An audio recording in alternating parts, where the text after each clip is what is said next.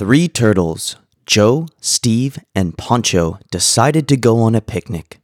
Joe packs the picnic basket with cookies, bottled sodas, and sandwiches. The trouble is, the picnic site is 10 miles away, so the turtles take 10 whole days to get there. By the time they do arrive, everyone's wiped and hungry.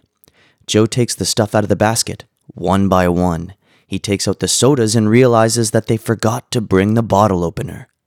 Joe and Steve beg Poncho to turn back home and retrieve it, but Poncho flatly refuses, knowing that they'll eat everything by the time he gets back. Somehow, after about 2 hours, the turtles manage to convince Poncho to go, swearing on their great grand turtles' graves that they won't touch the food. So Poncho sets off down the road, slow and steady. 20 days passed, but no Poncho.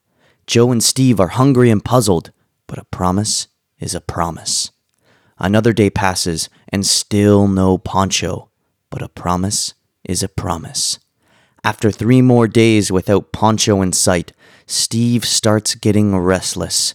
"I need food," he says with a hint of dementia in his voice. "No," Joe retorts.